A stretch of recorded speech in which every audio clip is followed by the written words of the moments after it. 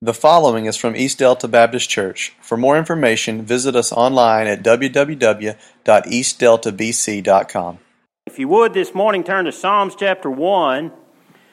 And we're going to talk this morning about how you can have heavenly happiness. Are you happy? Amen. I am sometimes. Psalms 1 reminds us that God wants to give us more happiness in life. And we have a plan, and God's Word covers everything we need. And sometimes when we lose that ideal of happiness, I think it'd be good for us to go back and look at the first book in Psalms, because it gives us a recipe, so to speak, for heavenly happiness. And our problem, or my problem sometimes, is I want the fruits without the labors. Y'all ever want that? If you have a garden, this morning I've heard a couple of people talking about, oh my goodness, I've worked in the garden and all the work and all the labor, and Denise has been canning stuff for the last several weeks and months, and it's a lot of work. And boy, I have labored in our garden, amen. I was directing that towards you. She's thinking about that, but I want the jam and the pickles and the tomatoes and all of that in November. But to get there, we have to work sometimes, and to have a harvest of any kind, it takes a little work. And you know, when it comes to heavenly happiness, we all want to be happy, and but God says, hey, here's some ways we can be happy, and it's real simple, and He lays them out here in Psalms chapter 1. Blessed is the man who does not walk in the counsel of the wicked, or stand in the way of sinners, or sit in the seat of mockers. But his delight is in the law of the Lord, and on this law he meditates day and night, and he's like a tree planted by streams of water, which yields its fruit in seasons, and whose leaf does not wither. Whatever he does, he prospers. Not so with the wicked, for they're like chaff, and the wind blows it away. Therefore the wicked shall not stand in judgment, nor sinners in the assembly of the righteous. For the Lord watches over the way of the righteous, but the way of the wicked will perish. When we read this passage of Scripture here, there's some ideals about heavenly happiness. Now the book of Psalms begins here with the word blessed. Or we might use the word happy there, and that's actually how it's translated in the original term, and it's translated this way, not singular but plural. So when we read this, it could be really translated this way: oh, the blessednesses of the man, or happy, happy, happy is the man, or oh, the happinesses of the man. God does not dole out His blessings one at a time, but He pours them out in plural. That's what we read when we read the book of Psalms here. So that's something to be happy about today, to understand that God wants to bless us, and it's not a one-time thing. It's not just a flash in the pan, so to speak, but it's something that's ongoing, that God says, I want to pour out these things. Satan would have us think that as Christians, and we come to church, we're supposed to be sad and long-faced because of all the things we're going to miss out and all the things we can't do. But the truth is, God is just the opposite. He says, I want to pour out my blessings upon you. I want you to be happy. And I use that happy, happy, happy. If you watch Duck Dynasty, you know that's what Phil always says. He says, I'm happy, happy, happy. And that's literally what this word means. It means an abundance, a pluralness of happiness. So when we read this, happy, happy, happy is the man, or blessed is the man, or oh, the blessednesses of the man, or oh, the happinesses of a man, however you want to phrase that. The psalmist says, here they are. Here's the happiness we find. And he follows through with these next few points I want us to look at this morning. The first thing he says here is happy or blessed is the man who follows the right path. Now, this morning, if you say, "Well, I want some of that happiness. I want to experience that," and how do I get that? Then let's just look at the psalmist. He says we need to follow the right path and avoid the wrong path. And look, this is where it says in verse 1, "Blessed is the man," or happy is the man, "who does not walk in the counsel of the ungodly, nor stands in the path of sinners, nor sits in the seat of the scornful. We are blessed and happy when we don't head in that wrong direction, when we go on the right path. Now, as I was studying this, I began to look at those three things. And what we see here is we start down the path of sin. It's a dangerous path. And it gets worse, and it progresses, and it slowly gets worse as we begin to move and begin to walk into sin. Now, the first thing it says here is the ungodly. Now, what does that mean? Well, it's the first step. And the sad thing is, I've tried this before, and I've been here before. And I imagine some more of us have been here before. In other words, that ungodly means simply leaving God out of your life. You begin to live by your own rules. So you're desiring happiness, but you begin down this path of, you know what, I'm going to follow my own rules, and I'm going to do it my own way, and I'm going to do those things. So that's kind of where it starts. That's kind of where the psalmist says we begin to lose some happiness. Then the second thing he says here, he talks about the sinners, and that's simply disobeying God not once, not accidentally, but just habitually. In other words, we start that ideal of I'm gonna start down this road of my own path, and then I'm gonna quit obeying God. And I didn't mess up. I didn't just trip up, but habitually I'm walking that way. I'm living that way daily. And then it moves to this next step. So we have first, you're there in the counsel of the ungodly. You begin to talk. You begin to follow your own rules. You begin to have conversations and looking for directions that's outside of God's Word. And we're going to include God's Word here in just a moment. But you start that path, and then as you have those conversations, as you begin to go that on direction, then you begin to walk that way, and you begin to develop a habit of walking that way. And all of a sudden, you move into the seat of the mockers or the scorners. Now, when I think about this, I think about, you remember Peter when Christ was on the cross? If you read that whole story, you kind of see this happening in Peter's life. He's kind of standing off to the side. And people begin to question him and begin to have these conversations with him. And he begins to deny Christ. And then as that goes on, he begins to habitually deny Christ. 3 times he denies Christ. And then as that moves on, where do we find him? We find him standing around the fire of those who are crucifying Christ. See, he just moved into that comfort zone. He began to warm himself by their fire. He began to be in the group. And when you read that, it actually says, as he was there among them, someone in the crowd recognized him. So we see that progression, and that scornful or those mockers, that's someone who's proud, who's self-sufficient. He's mocking God and anyone who believes in God. So all of a sudden, you started that first step of taking this unwise counsel, this ungodly counsel, and you begin to habitually follow that, and you begin to habitually live that way. And then before you know it, you're self-sufficient. You've decided, you know what, I'm not sure I really need God anymore. And the psalmist is saying, blessed is the man who does not fall into that, who does not follow those things, but happy is the man who walks not in the counsel of the ungodly, nor stands in the path of sinner, nor sits in the seat of the scornful. So that right path, it leads to joy. Now, as I said to begin with, sometimes we want the fruit without the labor. So we want to have that heavenly happiness, that heavenly joy, but we want to be involved in this. The psalmist makes it real clear, there's a wrong path, and that wrong path, it leads to a worthless life there in verse 4. The ungodly are like chaff which blows in the wind, or which the wind blows away. It's not a part of the good grain, but it's the trash that gets blown away.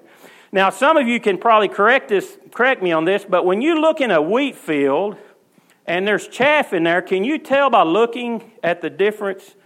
Somebody that knows that, can you tell what the chaff is just gazing out there? Some of y'all know it. You can't tell the difference. That's what I thought. Just from a distance, it all looks like wheat. Well, during this time, what happened was when it went to the threshing floor, they had winnowing forks, and what they would do, they would set up in what we'd call a dog run, kind of.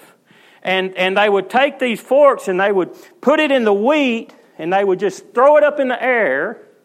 And because that dog run always had wind blowing through it, well, the wheat is heavier, so as they threw it all up in the air, the wheat would fall and the chaff would be blown out because there was nothing to it. It was just an emptiness. So as the psalmist is writing this, and he's talking about this wrong path, the ungodly are like that chaff. When there's a storm, when the winds come, they're blown away. There's nothing that holds them there. So as the psalmist is explaining, we want to have this heavenly happiness. When we follow that wrong path, we become like chaff, which the wind blows away. Verse 5 tells us that the wrong path leads to a weak life. It leads to a weakness in our life, and it says that we can't stand the judgment, and we can't have the strength to stand during those times. So I think what God's wanting us to understand through this is we need to choose the right path. If we want heavenly happiness, God has a plan for us. He has a path for us. Verse 6 says this, "For the Lord knows the way of the righteous, but the way of the ungodly shall perish." That word perish is an interesting word. It means this, to wander away or to go astray or to be destroyed or lost forever. So it's a big word that has a lot of meanings. The way of the ungodly, they begin to wander away. They begin to go astray. And that path which leads to death. So we're thinking about godly happiness. We all desire to have that godly happiness, and God desires to give it to us. But He says there's some terms here that'll help you receive that happy happiness that I want you to have. And that's not to walk in the counsel of the wicked or stand in the way of sinners or sit in the seat of mockers. Here's the good news today. If you would say, well, I've done that and I've messed up, God still wants to give you that blessing that He has for you. He still wants to help you turn your life around. In 2 Peter 3:9, the Bible says, "The Lord is not slack in keeping His promise, as some would consider slackness." The word He uses is He's long-suffering, and that word really means patient. Aren't you glad we got a patient God? You know, when we mess up and we fail, we have a patient God.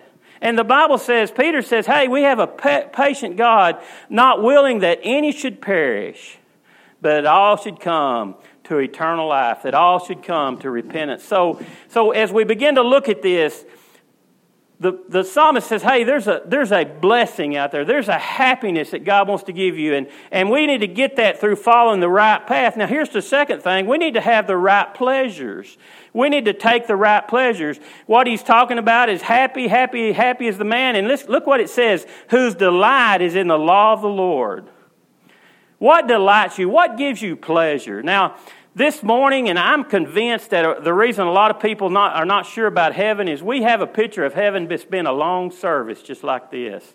I mean, somebody's up there preaching, we're up there reading the Word, and oh, how long could that be for all eternity? That's nothing like heaven. That's nothing like what heaven will be.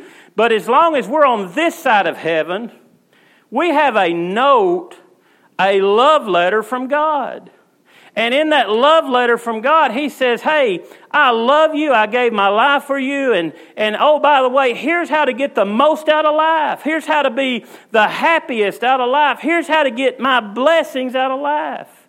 And as we read this, and if we think about that letter, if you've got letters from your loved ones, and they may be stuck in a shoebox somewhere or a cigar box somewhere, and you go and you get them out and you read them occasionally, or maybe when you got them for years, you just read them and read them and read them. That's what God's Word is. And the psalmist says, happy is the person who finds delight in the words of the Lord. In Psalms 19, 7 and 8, it says, the law of the Lord is therefore perfect, converting the souls. The testimony of the Lord is sure, making wise the simple. The statutes of the Lord are right, and they're rejoicing in the heart. And the commandment of the Lord is pure, and it enlightens the eyes. When we begin to understand that's what God has for us, and that's what His Word does for us. Man, when you get up and you're having a gray day or things aren't going the way you think they ought to, find some pleasures in the Word of the Lord. Find some promises and something that God says, hey, I want you to be blessed. I want you to be happy. I want you to understand I never leave you. I never abandon you. I never forsake you. And that's why we need to understand what God's Word is, because when we find ourselves in those difficult situations, God says, you know what? I have the remedy for that. And we can go and we can find the light in the words of the Lord. So the right pleasures. Here's the third thing. We need to make the right pursuits. We need to make the right pursuits. Look at verse 2. It tells us that blessed is the man intentionally and constantly who pursues the Word of God, and he meditates on God's Word day and night. You know, I read this story about over in Africa, and there was some kids playing marbles. There's a bunch of people here that don't know what marbles are, probably. You may know what marbles are, but you might not know how to play marbles. So I'll just give you a quick rundown. You draw a circle in the dirt, and you had your bag of marbles, and everyone had some marbles in there. And you took your marble and you put it on your finger right here, and you shot it in there, and you tried to knock somebody else's marble out of the circle. If you knocked somebody else's marble out of the circle, it became your marble. So that's what you wanted to do. You wanted to knock the marbles out of the circle, and you'd gather up all your marbles at the end of the game. Well, this missionary said he saw some little boys in Africa, and they were wanting some glass marbles. That's what marbles are mostly made out of, just glass. But they didn't have any glass marbles, so they were simply playing with some rocks. And the whole time they were playing, they were saying, oh, I wish we had some glass marbles. I wish we had some glass marbles. And as the missionary began to inspect a little closer, he realized they were playing with diamonds. If you've ever seen a raw diamond, it's just a rock until they begin to polish and they begin to cut it. And here the illustration he used with this, here are these guys, and they're wanting glass when they have diamonds. And when we think about God's Word, there it is. Sometimes we're happy with glass and we're happy with just making the status quo when God says, you know what, I have a diamond for you and I've placed it in your hand. That's God's Word, and that's the right pleasure, and that's the right pursuit. The man who meditates on God's Word day and night. God told Joshua the same thing. When Joshua began to move God's people into the promised land, listen to what he says to them in Joshua 1:8. The book of the Lord shall not depart from your mouth, but you shall meditate on it day and night, that you may observe to do according what has been written in it. For then you will make your way prosperous, and then you will have good successes. Do you see that promise there? I mean, we want that happiness. God says, take my word, and through my word, you're going to be prosperous. And through my word, you're going to find great success when we have His word, when we meditate on His word. And that's not talking about some mindless repetition that you find over in Eastern mysticism. That's not the kind of meditating it's talking about here. It's talking about letting God's word touch your lips and your mind so that it touches your heart and your actions. When we begin the day with God's Word and we begin to think about what God is saying to me, what's He speaking to me, and then it begins to affect our heart and it begins to affect our actions, that's when we see a change. That's when we see a difference in what God has planned for us. There's a pastor named Herb Miller. He talked about a story many years ago. There was a trial, and in this courthouse in this tiny little town, they had lost their Bible. They said, we can't find our Bible, and we have to use it to swear in our witnesses. And the judge said, well, go over and get Ed. Ed's a man of Christian faith. He's been a Christian longer than anybody I can remember, and he's what a believer ought to be. The judge called Ed in and said, Ed, you've communicated more of the Bible to people than anyone in this town that we know of. You know more of the Bible than anybody in this town that we know of, and you're going to make a good substitute. He actually had the witness place his hand on Ed's head, and he swore him in. By would you swear to tell the truth, the whole truth, and nothing but the truth, with his hand on Ed's head. Now that's somebody that knows the Bible. That's somebody that's committed to the Bible. And that's something that was told to be true. Now I don't know if that's true or not, but is our delight in the law of the Lord? Is our delight in the Word of God? R.A. Torrey, you've probably heard of him. He's one of the greatest preachers of all times. He says, anyone who wishes to obtain and maintain fullness in the power of Christ His life and his service must feed continually on the Word of God. Another great preacher, Charles Spurgeon, said, "A Bible which is falling apart usually belongs to someone who's not." We take God's Word and we want heavenly happiness. We need to spend some time in God's Word. We need to have the right path, the right pleasure. We need to pursue the Word of God. But also, here's my last two things. We need to allow God to plant us. Verse 3, happy, happy is the man. He shall be like a tree planted by the rivers of water that bring forth its fruit in season, whose leaf shall not wither. You know what? God wants to plant you in just the right place. And if we'll allow God to plant us in the right place, look at what He says He's going to give us. He's going to give us waters, living waters. God reminds us that He has a plan for our lives. And when we allow God to plant us wherever we are, and I had a guy that I knew that used to say, bloom wherever you're planted. Wherever God has you, bloom there.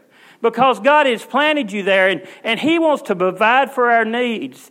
And in this, He says, I'm going to give you these living waters. And He doesn't say one water. He says rivers or plural, many waters. He says this, your leaf will not wither.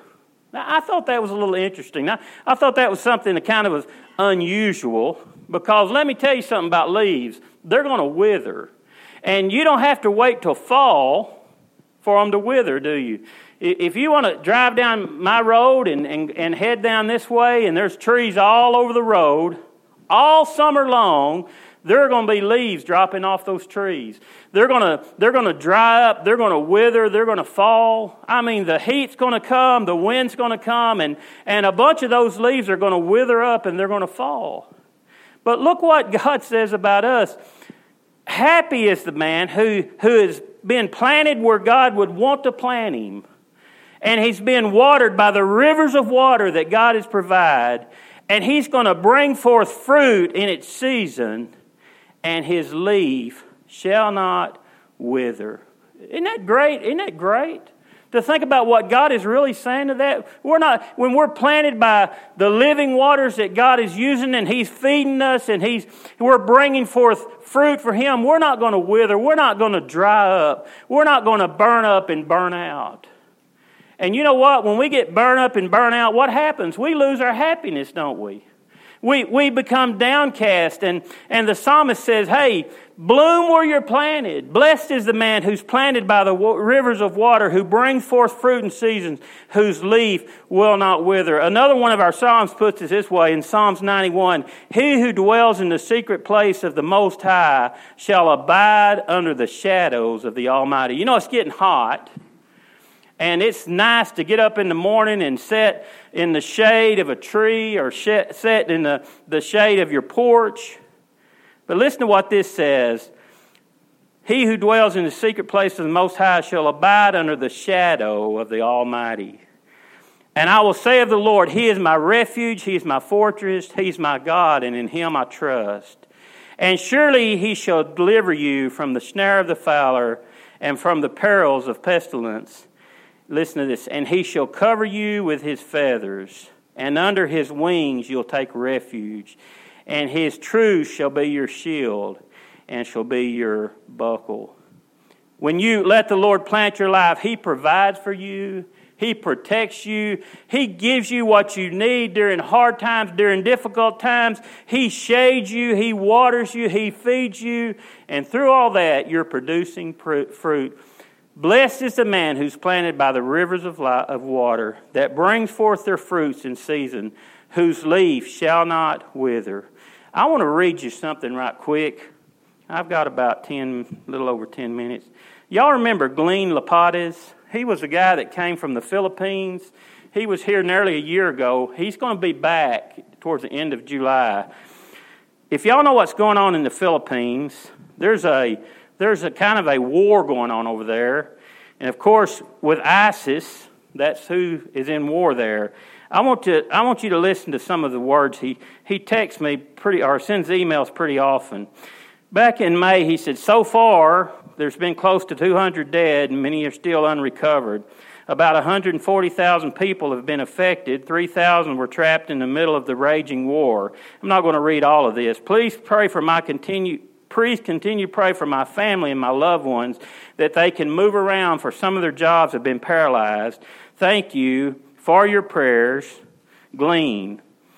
Then a little bit later, he sends another. My family and friends are in Milano. They're safe now. Praise God for his protection. Our prayers will be the difference.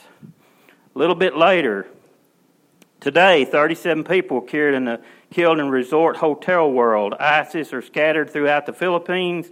According to intel, they've put themselves in homes with citizens and to avoid detection. Please avoid crowded places. Americans are asked to stay out for precautionary measures. But let the Lord reign. I'm in the grip of his grace. Pastor Larry and Jake and my family, continued prayers are much needed for our country. There's been 300,000 people displaced. He goes on, we're on very high red alert. ISIS is camouflage. Resort World incidents has left 38 dead. Please be in prayer. Thank you for your prayers, Brother Glean. There's one more I want to read you. I have a bunch here.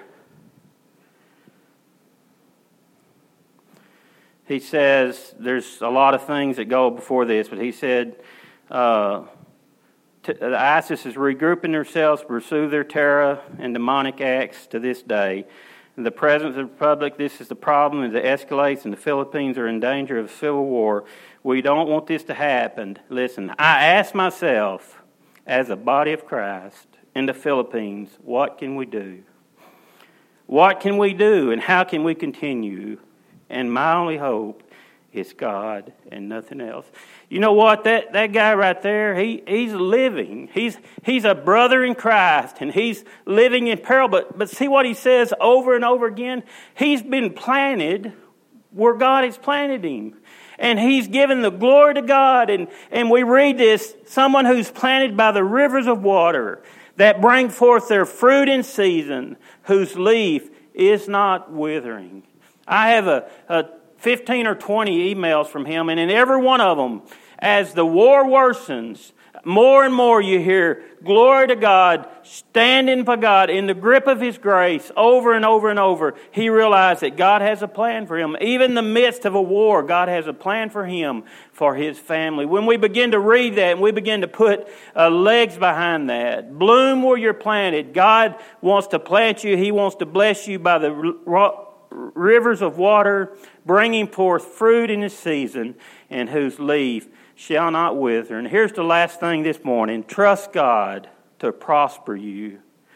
Again in verse 3, he shall be like a tree planted by the rivers of water that bring forth its fruit in season, where its leaf does not wither. And listen to this.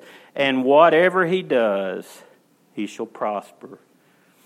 That word prosper, it's a picture of pushing forward, breaking through into something, rushing forward, advancing and making progress. We think of prospering in many ways, but you know what? To have spiritual success in life, to have God give us and for us to prosper in him, he says these things. You know, we can trust the Lord to give us successes when it seems that we're dismayed or when it seems like there's no future. God has amazing things for us, and he goes to great lengths to bless us. I want you to hear this one thing, and this is where I want to close this morning. This is a true story. You know, we have the Gideons. They come out and they tell us some stories occasionally, and we give a donation to the Gideons for the Bibles. But there's a man named Rudy Schroeder. He tells about a Christian dad who had a terrible burden for his son's salvation. It says his dad had a habit of reading Gideon Bibles in hotel rooms where he stayed on business trips. One night he stayed in the Regal Windsor Hotel in Montreal, Canada. And that night his dad felt moved by God to write spiritual thoughts in the margin of the Gideon Bible. He wrote about his great concern for his son's salvation. Then the dad knelt by his bed and prayed. 3 years later, his son visited Montreal. Y'all know where we're headed now, don't you? He stayed in the same hotel that night. He was depressed and did something he had never done. He picked up the Gideon Bible that night on the table. He started to leaf through the pages when he saw his father's notes. He recognized his dad's handwriting. When he saw the outpouring of his father's heart for his salvation, he was so moved that he knelt down beside the bed and prayed to receive Jesus Christ as his Lord and Savior. That's what we see when God says, through our works, we will prosper. We'll prosper. It may not be today. It might not be tomorrow. It may be some work down the road. But you know what? When we find our happiness in God, He says, I'm going to prosper you. Here it is. Happy is the man who walks not in the counsel of the ungodly, nor stands in the paths of sinner, nor sits in the seat of scornful. That's number one. But his delights in the law of the Lord, and on it he meditates day and night. That's number two. And here's the blessing. He shall be like a tree planted by the rivers of water, that bring forth its fruit in seasons, whose leaf shall not wither, and whatever he does, he shall prosper. Father, I pray this morning, as we consider your word and we consider your promises, Lord, I pray that we would just know that happy and blessed, oh, the blessednesses of the man who follows you, Father.